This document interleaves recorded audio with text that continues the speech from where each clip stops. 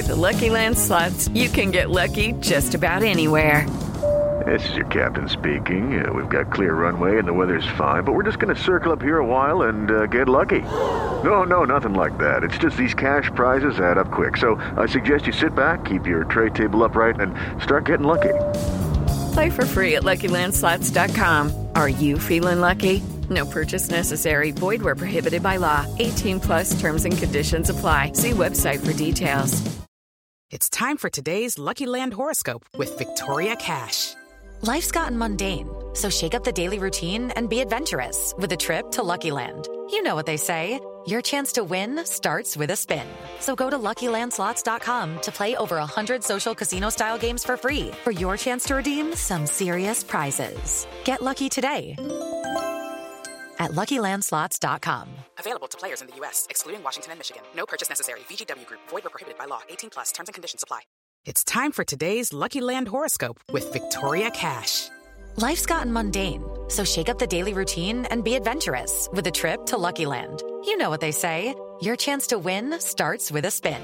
So go to LuckyLandSlots.com to play over 100 social casino-style games for free for your chance to redeem some serious prizes. Get lucky today at LuckyLandSlots.com. Available to players in the U.S., excluding Washington and Michigan. No purchase necessary. VGW Group. Void where prohibited by law. 18+ terms and conditions apply.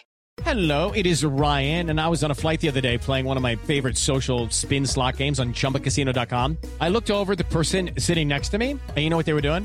They were also playing Chumba Casino. Coincidence? I think not. Everybody's loving having fun with it. Chumba Casino is home to hundreds of casino-style games that you can play for free anytime, anywhere, even at 30,000 feet. So sign up now at ChumbaCasino.com to claim your free welcome bonus. That's ChumbaCasino.com and live the Chumba life. No purchase necessary. VGW Group. Void where prohibited by law. See terms and conditions. 18+.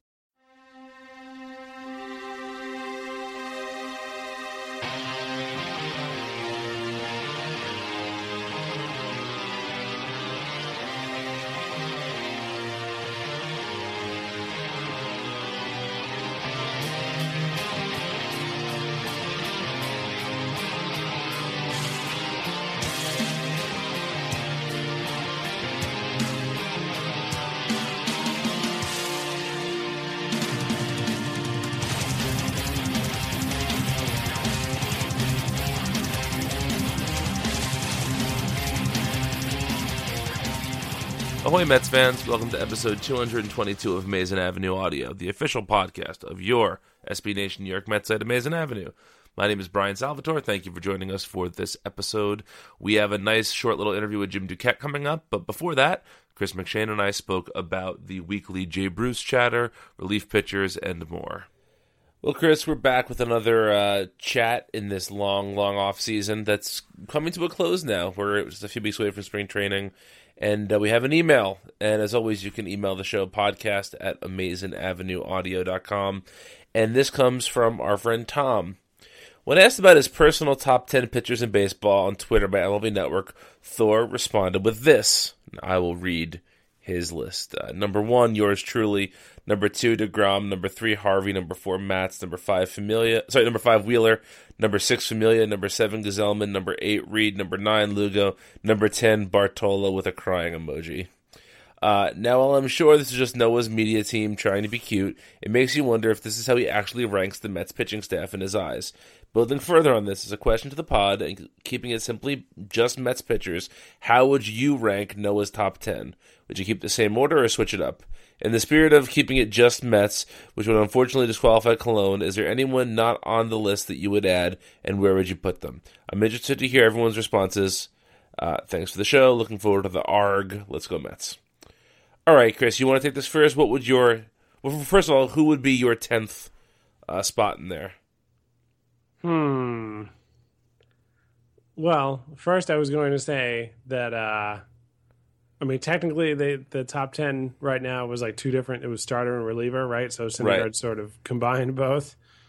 And I would say, that this isn't necessarily how he would rank them, where he would probably put Bartolo first if he were... If you're truly speaking from the heart. Right, yeah. So, but if we're just going all Mets pitchers, and you take everybody who's on the team. The relievers being in there makes it weird. Like throws me for a loop a little. But as currently constituted, I guess it's the Robles. My answer too. Yeah. Just for the upside. Yeah. It's not he's the only guy who has done things at the major league level enough that for me to have confidence going into the season. He's stayed healthy for both of his major league seasons. He's had his ups and downs, but the ups have looked really good and promising. So, he's a guy who I hope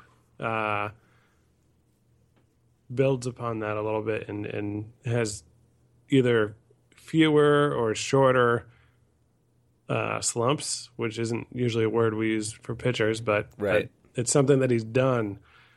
So yeah, he'd be the guy I'd swap in there, and he's like buddy with Bartolo. We know they trained together last winter. They may have again this winter. I don't recall seeing that specifically, but it's entirely possible. So you're hoping that some of that good Bartolo rubbed off on him. Yeah. And I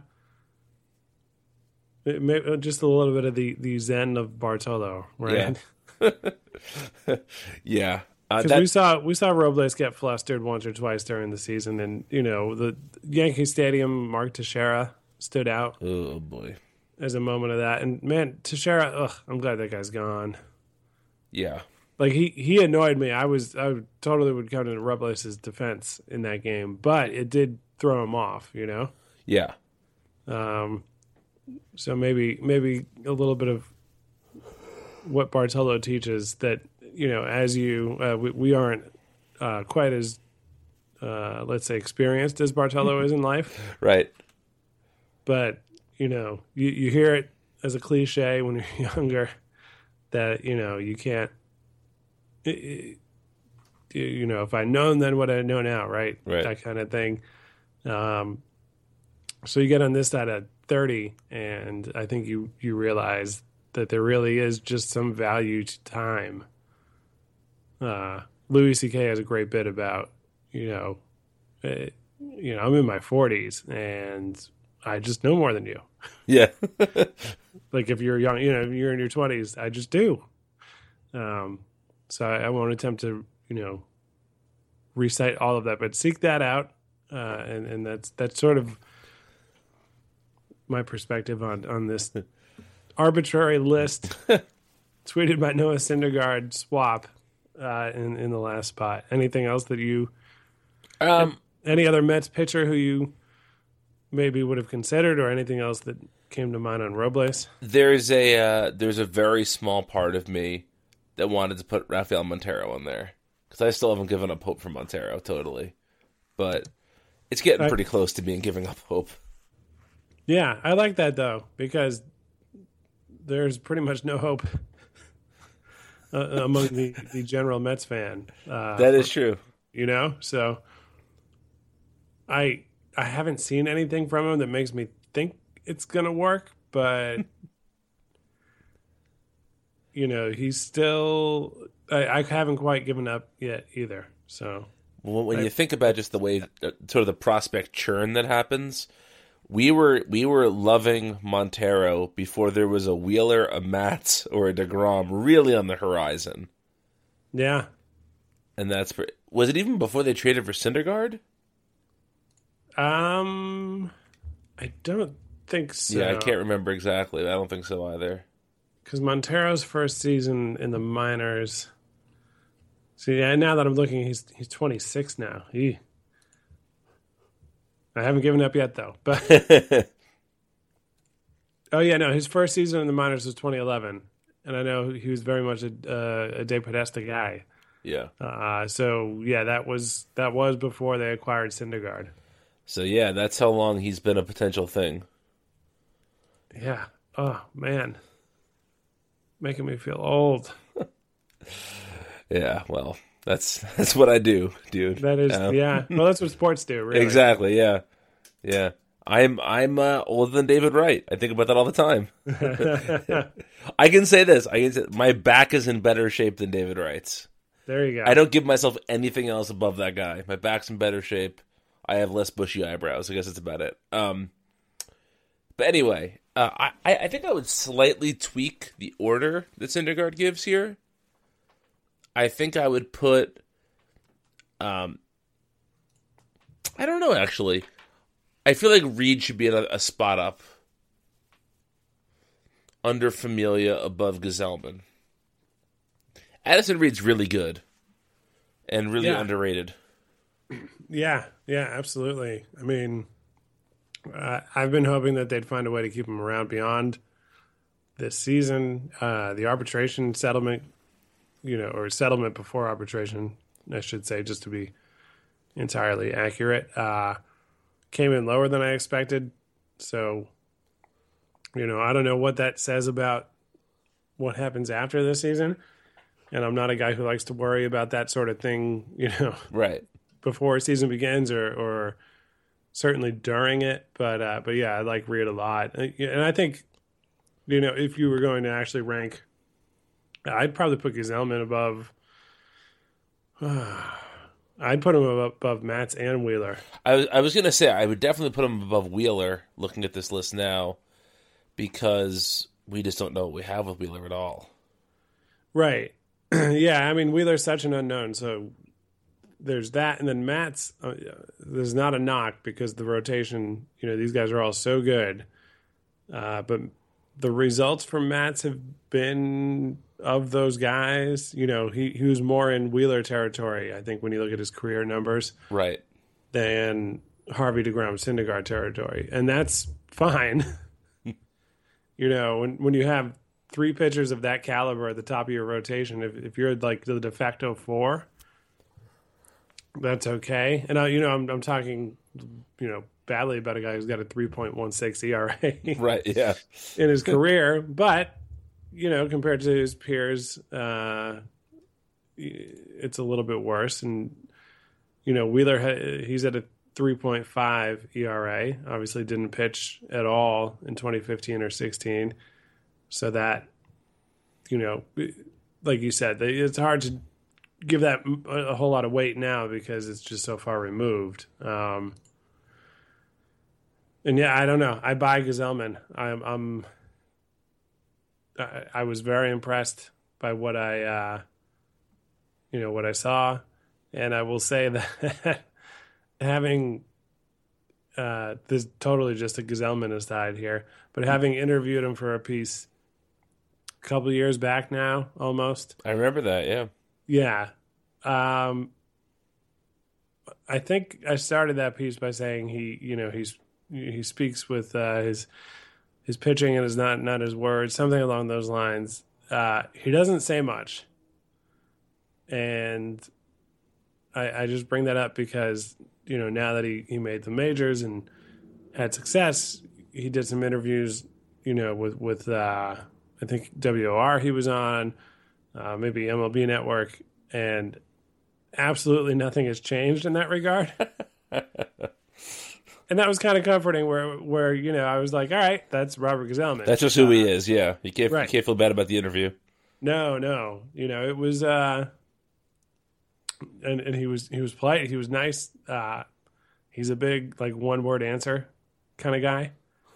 So I listened to the entirety of Pete McCarthy interviewing him, and he's a professional.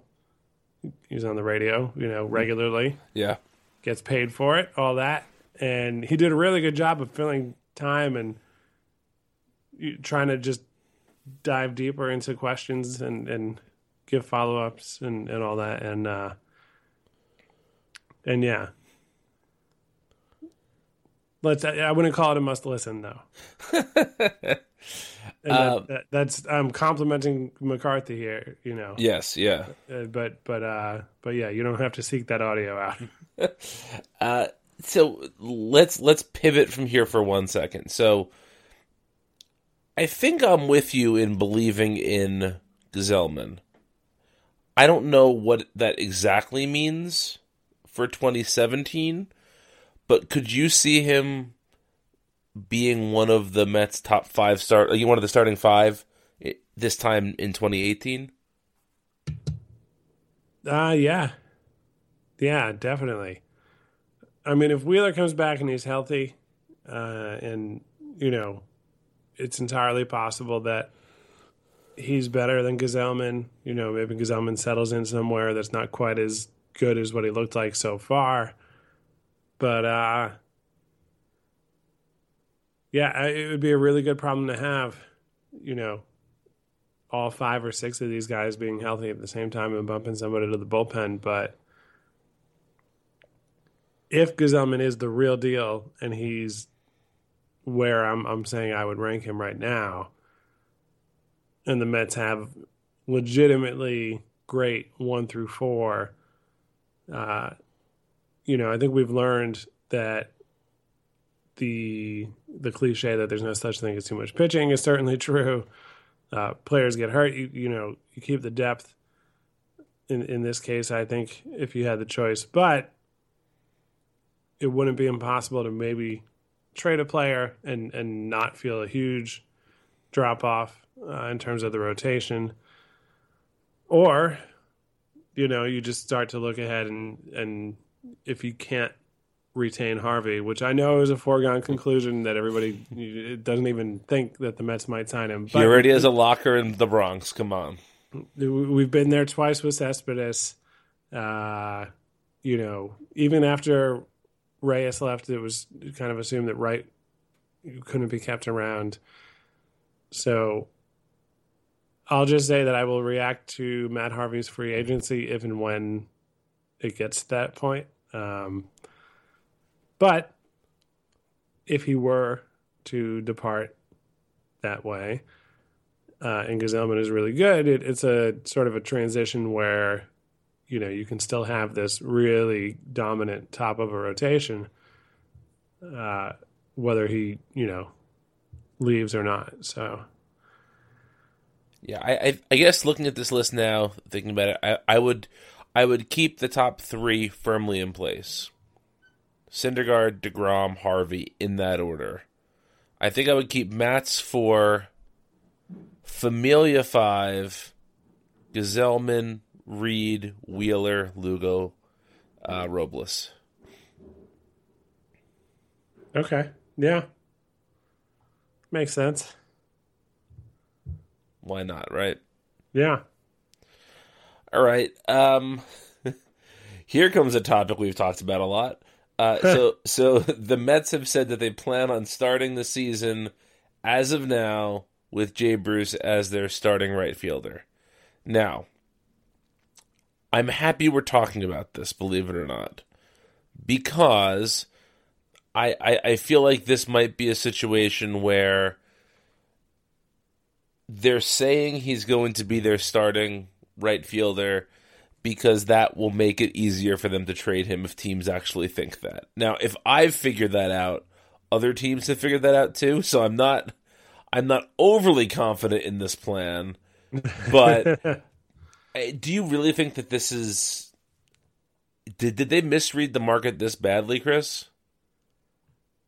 I think it's possible. I would say that the season hasn't started yet. Okay. So, whether or not, and I don't think Davidoff has a bad report here. I'm sure that they actually had this conversation with him. And that makes sense. That's fine. But, there's time to go before the season begins. I would say if you're going to or so inclined to freak out over Bruce being a starter at the beginning of the season, at least wait for it to happen first. That's fair. So there's that, and then it's possible that they thought that 1 year, $13 million would be pretty easy deal to sell to another team. And the focus obviously with Bruce is that the power hitting market hasn't really gone that fast, but a lot of the free agent market didn't. and there's a bunch of players who you would think would be signed by now at multiple positions who are still out there. This has been a really weird market. Yeah. Like I wonder how much of an effect the CBA negotiations had on it, where things got settled pretty easily. They kind of took it to the 11th hour, but nothing drastic changed. But I wonder how much time and energy was put into that by players and teams, and whether or not that slowed down the process of the offseason at all. Yeah, it's an interesting question. I don't know. Because it's just weird that, why is Jerry Blevins still a free agent?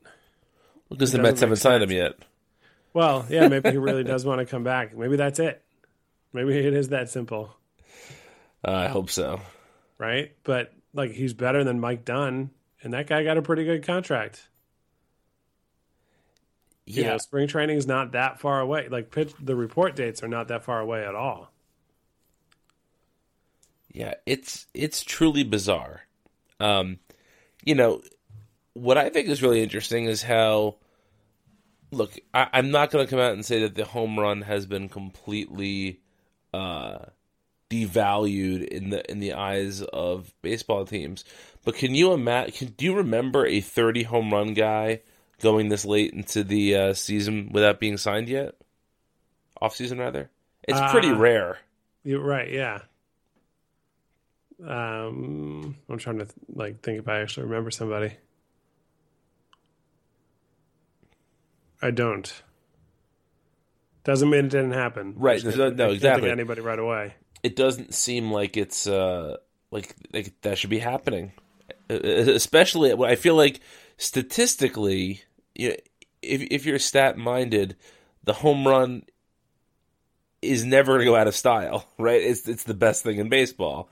You want home run hitters on your team. You don't want, obviously, one-dimensional home run hitters, but I think that Bruce is a good enough hitter and a not terrible enough right fielder to give a team some sort of value, especially for that contract. I'm really surprised he's still out there. But, as we discussed last week, I think if you bring Bruce, if you have Bruce as your starting right fielder, you are going to have to send Conforto down to start the season.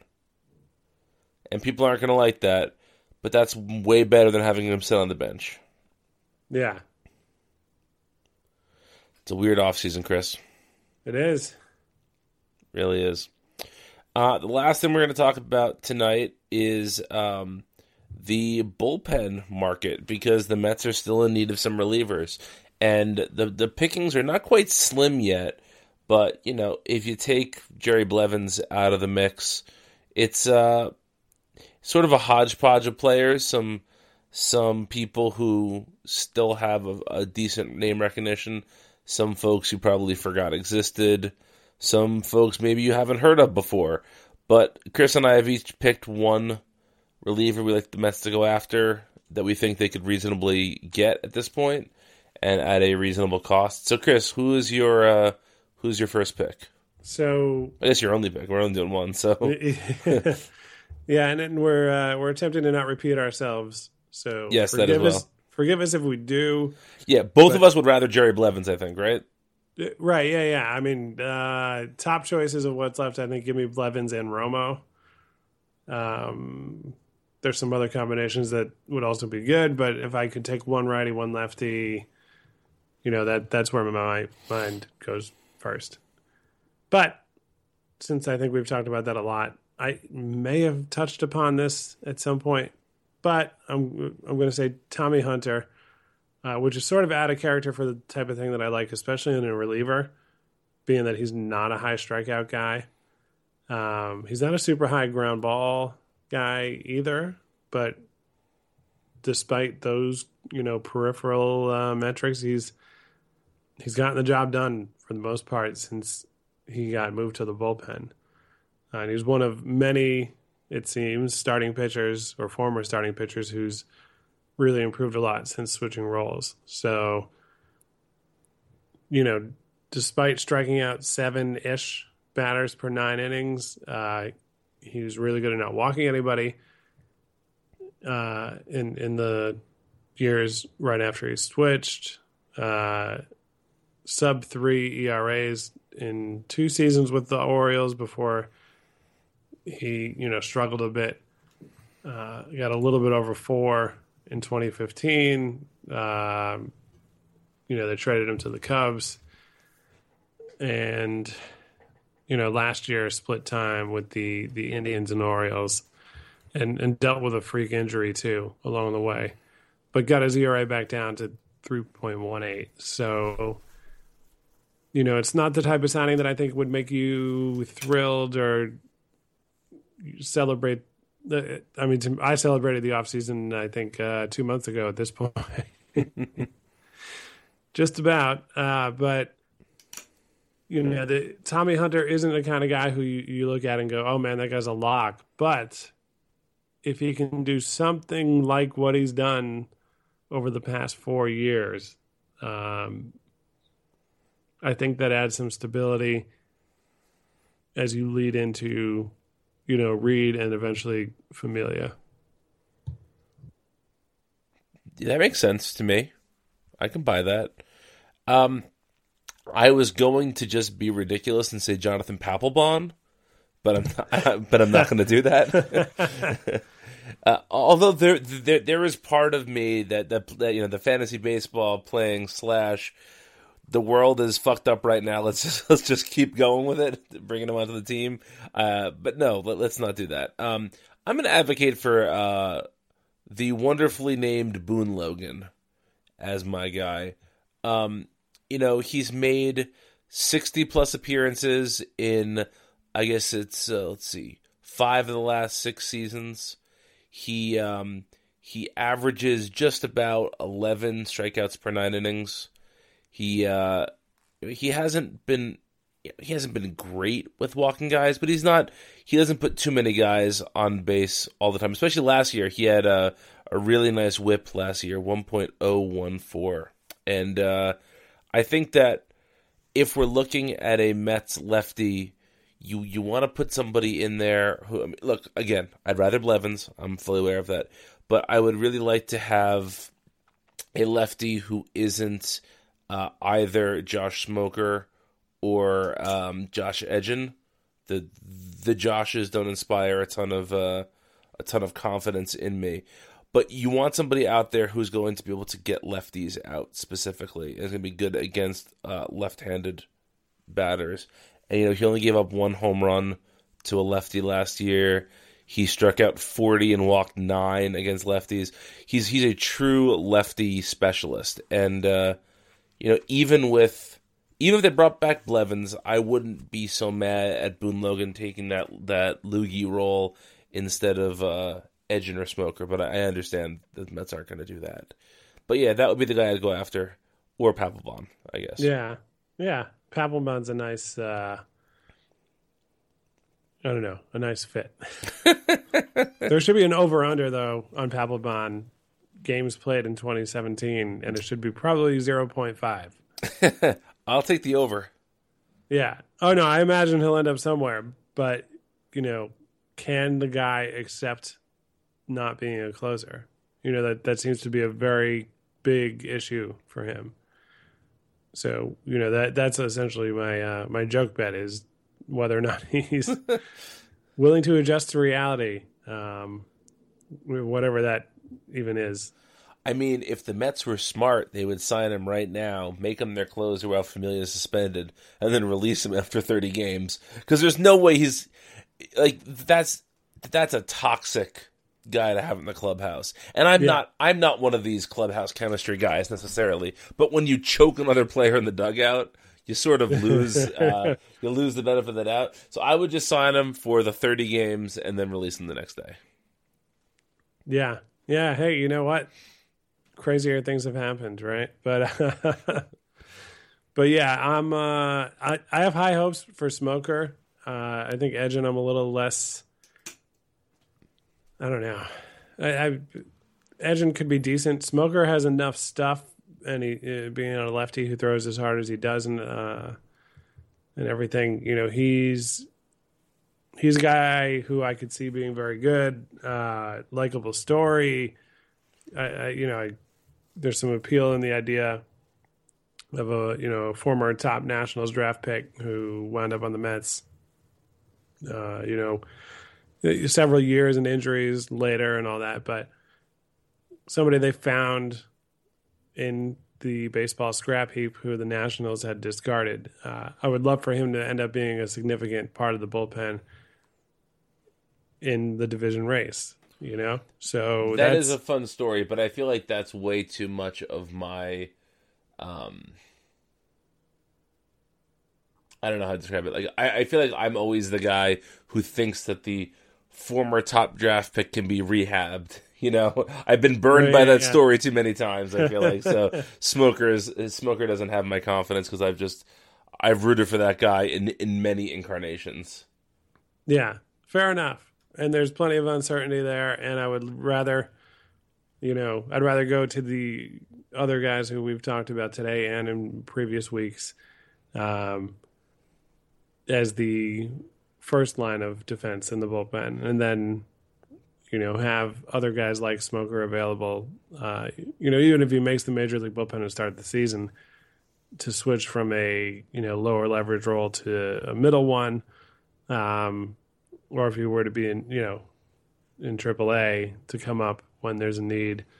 And then that's the same thing. Goodell falls into that for me. Even Lugo, if everybody's healthy in the rotation and let's just say Wheeler's in the bullpen and Gazelman's in the rotation, or you flip the two and it's the same thing, basically.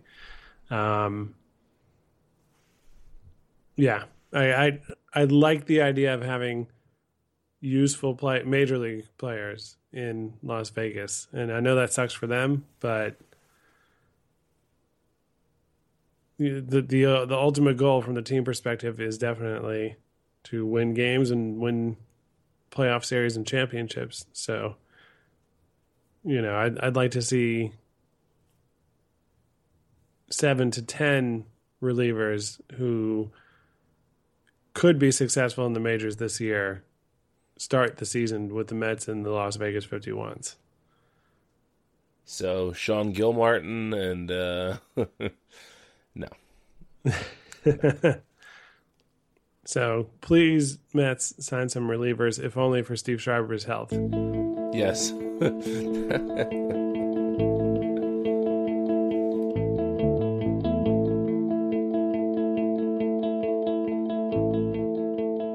Well, at the Nelson Figueroa charity bowling event, we caught up with former Mets general manager Jim Duquette for a very short, very impromptu, not at all planned interview. So my apologies for the relative banality of the questions, but Jim had some great things to say, and we hope to get him back on the podcast soon. So enjoy. We love talking about sort of the how a front office works. For fans, it's this fascinating, bizarre world. So what's one memory when you were GM that sort of stands out as like the quintessential general manager moment? Wow, you know what? There's a lot of moments. We were just talking earlier. I was with Nelson and Gary Apple. We were talking about even when I first started out, and we were talking about Dallas Green and his dealing with Paul Wilson. If you remember Paul Wilson, our former first round, and how Dallas was the old school guy, and he let him out.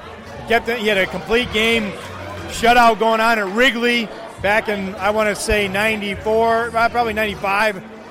In that range, 96, and he was throwing like 140 pitches, and we were sweating it out, like, oh, you got to take him out, you got to take him. We were worried about his health, and he ends up coughing up a 2-run homer, I believe, to Sammy Sosa, if I'm not mistaken. Mets end up losing in extra innings, so and Paul was never the same after that. So there's so many stories like that, like David Wright. The reason why we drafted him was our hitting coach at the time we had fired twice, Tom Robson, went and saw him as an amateur in high school and kept telling me, you got to draft this kid named Wright. He's a high school kid out of Virginia. We're like, okay, and there was really good players in that draft, and he goes, no. the best hitter is David Wright. And he kept saying it over and over. And so we drafted him in a sandwich pick after, I forget who else we drafted that year. I don't think it wasn't Aaron Highland, but he was the draft pick compensation for Mike Hampton that year. Yeah. So, but those type of memories, like there's so many of them. Preston Wilson was on MLB Network today, and he's like talking about guys that he played with in the minor leagues. All those guys, like those are guys that that a couple of them, Tony Tiarina, who I hired in the minor leagues. Like when you work for an organization for 17 years, it's hard to narrow down one memory, whether it's easy as a GM or farm director or whatever. Yeah. Is there a trade that you look back on now that really stings, the one you could have made that never came through? So, I mean, there's always ones that you go, man, I wish we could get that one back. We were, the Casimir trade, you always go, I wish we had more information or wish we hadn't gone down that road. That was one. I'm trying to think of a signing. One of the ones that actually I feel like was one that kind of behind the scenes that I liked the most was the Mike Cameron signing, because he was a guy that really he didn't have us on his radar at all, and we sold New York and we sold the Mets to him, and all of a sudden we didn't even have to be the highest bidder, and he wanted to come and play for the Mets.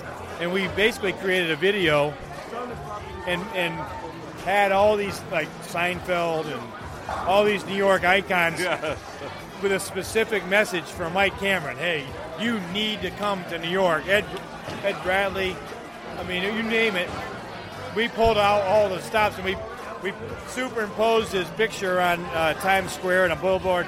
Little things like that. We created this little DVD. So, like, there's little things like that I feel like, are under the radar signings. Yeah. The Beltran signing was, we gave him the most money. So right. That there wasn't a lot of art to that.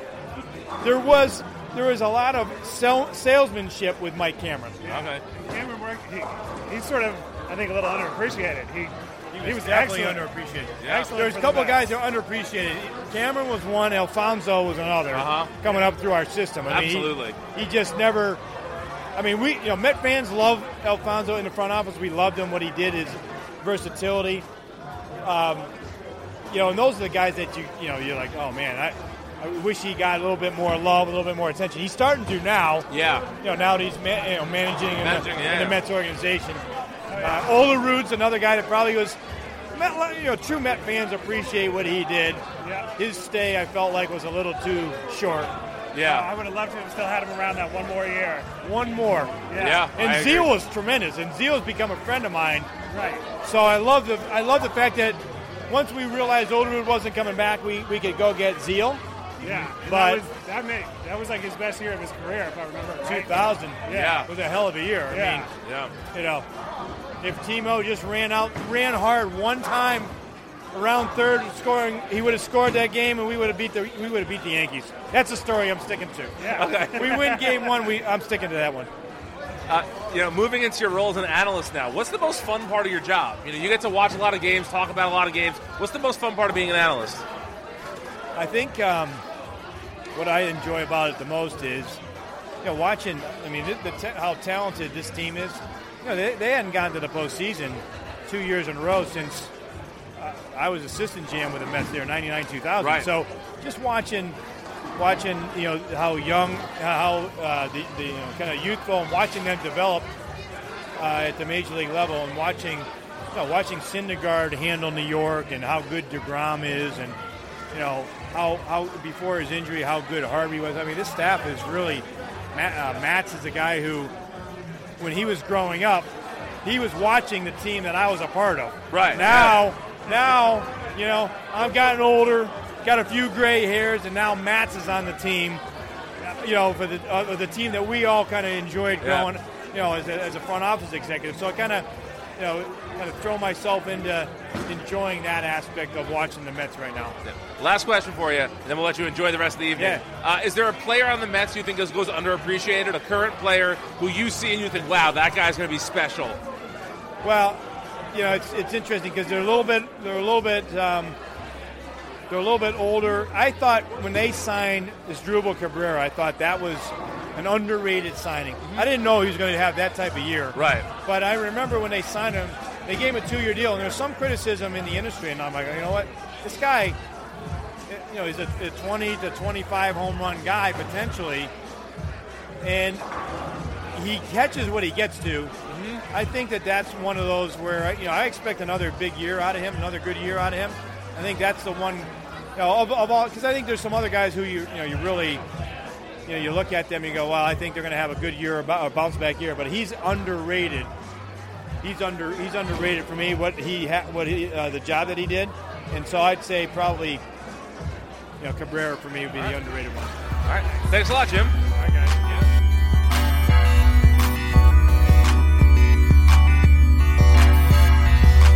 Hey Mets fans, this is Steve Seifert here, and I'm here to answer an email. So the question this week is, how is it that there are so many diverging opinions on Mets prospects and the farm system as a whole? Keith Law is very positive on Dom Smith, and Amazing Avenue writers aren't. MLB.com ranked Rob Gsellman number 14, while Amazing Avenue ranked him number 2. John Sickles almost ranked Gregor Guerrero in the top 10, he was number 11, when he was on no one else's list. Jeff Paternostro has Andres Jimenez in the top 10, and he's on no one else's list in the top 10. I can understand there's a lot of opinion involved, but how can two educated evaluators see the same player and come to such different conclusions? Well, there's a lot that can influence prospect evaluations and where guys fall on top prospect lists. Ultimately it comes down to our personal opinions and biases, Different people have different methods for rating people. They have different opinions on how good different players are, how good they might become, and so on. I'm biased towards pitchers, especially left-handed pitchers. I value a player's overall skill set as opposed to individual tools maybe a little more than other people. It differs based on the player, but I factor in proximity to the major leagues. Some people do, some people don't. Some people factor it in more, some people factor it in less, In terms of all those varying write-ups that different people have for different prospects, I think the biggest differences come from A, seeing guys, and B, seeing them more than just once, for a few at-bats or a few innings, whatever. I'm not throwing shade at anyone, but, there's certain names out there that see Mets prospects more than others, and there's certain names out there that see Mets prospects less than others. And don't get me wrong, that's completely understandable. If I was in charge of minor league coverage for a website or publication or company, whatever, that did, national coverage, I wouldn't be able to see every player from every team, from every level. Between rookie ball, short season, low A, advanced A, double A, triple A for 30 teams, you're looking at a few thousand players here, Obviously that's undoable, seeing everyone. As a Mets fan, and someone lucky and privileged enough to be able to go to more than just 1 or 2 minor league games a year, I get to see Mets prospects more than a lot of other people out there. Let me give you an example. I saw Justin Dunn 3 times last year. Once at the middle of July when he made his first start, once in the middle of August, and then once at the beginning of September. So that's one game where he was still pretty fresh for the year. One that was his last game, and then kind of one in the middle. And when I read reports that are basically, that basically conflict with the stuff that I saw from Dunn in those 9 innings, it makes me wonder what, other people were seeing, because obviously we weren't seeing the same games. Not to toot my own horn here or anything like that, but I feel that my evaluations maybe have a little more behind them than those of someone else who only saw him once, or maybe never actually even saw him, but just kind of had other people's reports passed up to them. Another thing that influences opinions is how current a scouting report is that someone's basing their information on. I'll use another example. Jeff Paternostro is really the only one to have an in-depth scouting report of Harold Gonzalez coming into the season. He went down to Kingsport in 2015. He saw him. He wrote about him, posted it on Amazing Avenue.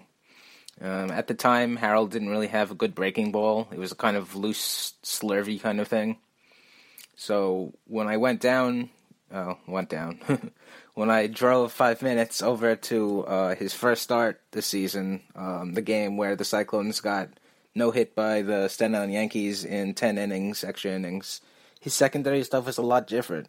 The slider and the curve were pretty distinct instead of just kind of mushing together into a slurvy kind of undistinct breaking ball. And his slider even looked, sometimes like it flashed, pretty decent. So a little later when I was talking to Jeff, after he saw Harold in 2016, he agreed. And basically the data that we had about his breaking ball from 2015 was outdated. So I think we see a lot of this season, this past season, and even this offseason a little bit when we talk about Rob Gsellman. In 2015, he was decent.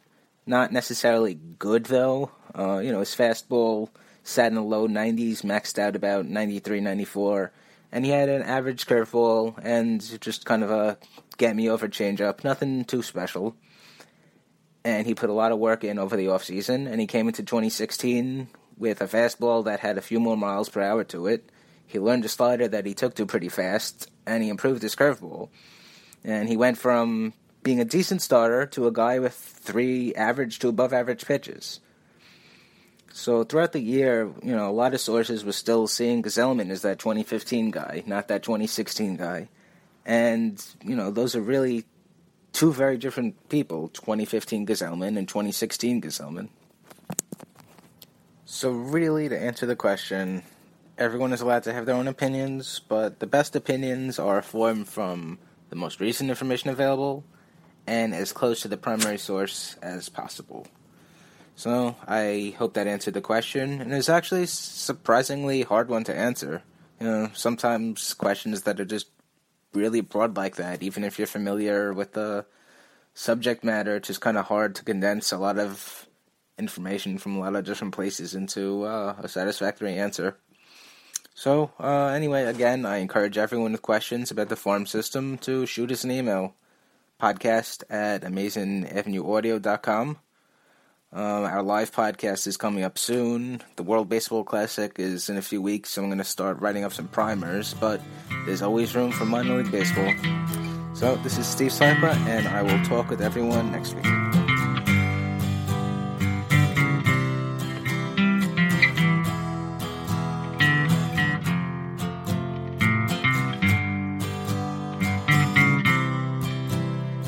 Well, folks, that does it for another installment of Amazing Avenue Audio. Thank you so much for listening. We really appreciate it. As always, if you could rate, review, and subscribe to the show on iTunes and Stitcher or whatever podcatcher of your choice, that would be a big help to us. And remember that we are still running a contest that if you send an email to podcast@amazingavenueaudio.com with a screen grab of your review of the show, you can win an Amazing Avenue t-shirt. So do that. That'd be fun.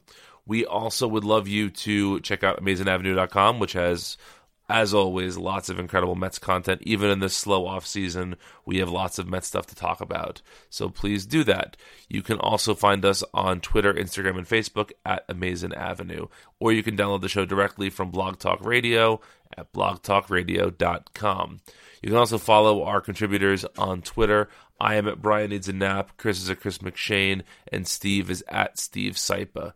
So next week, we don't know what exactly the offseason is going to bring, but whatever it is, we'll be here to discuss it. So until next time, let's go Mets.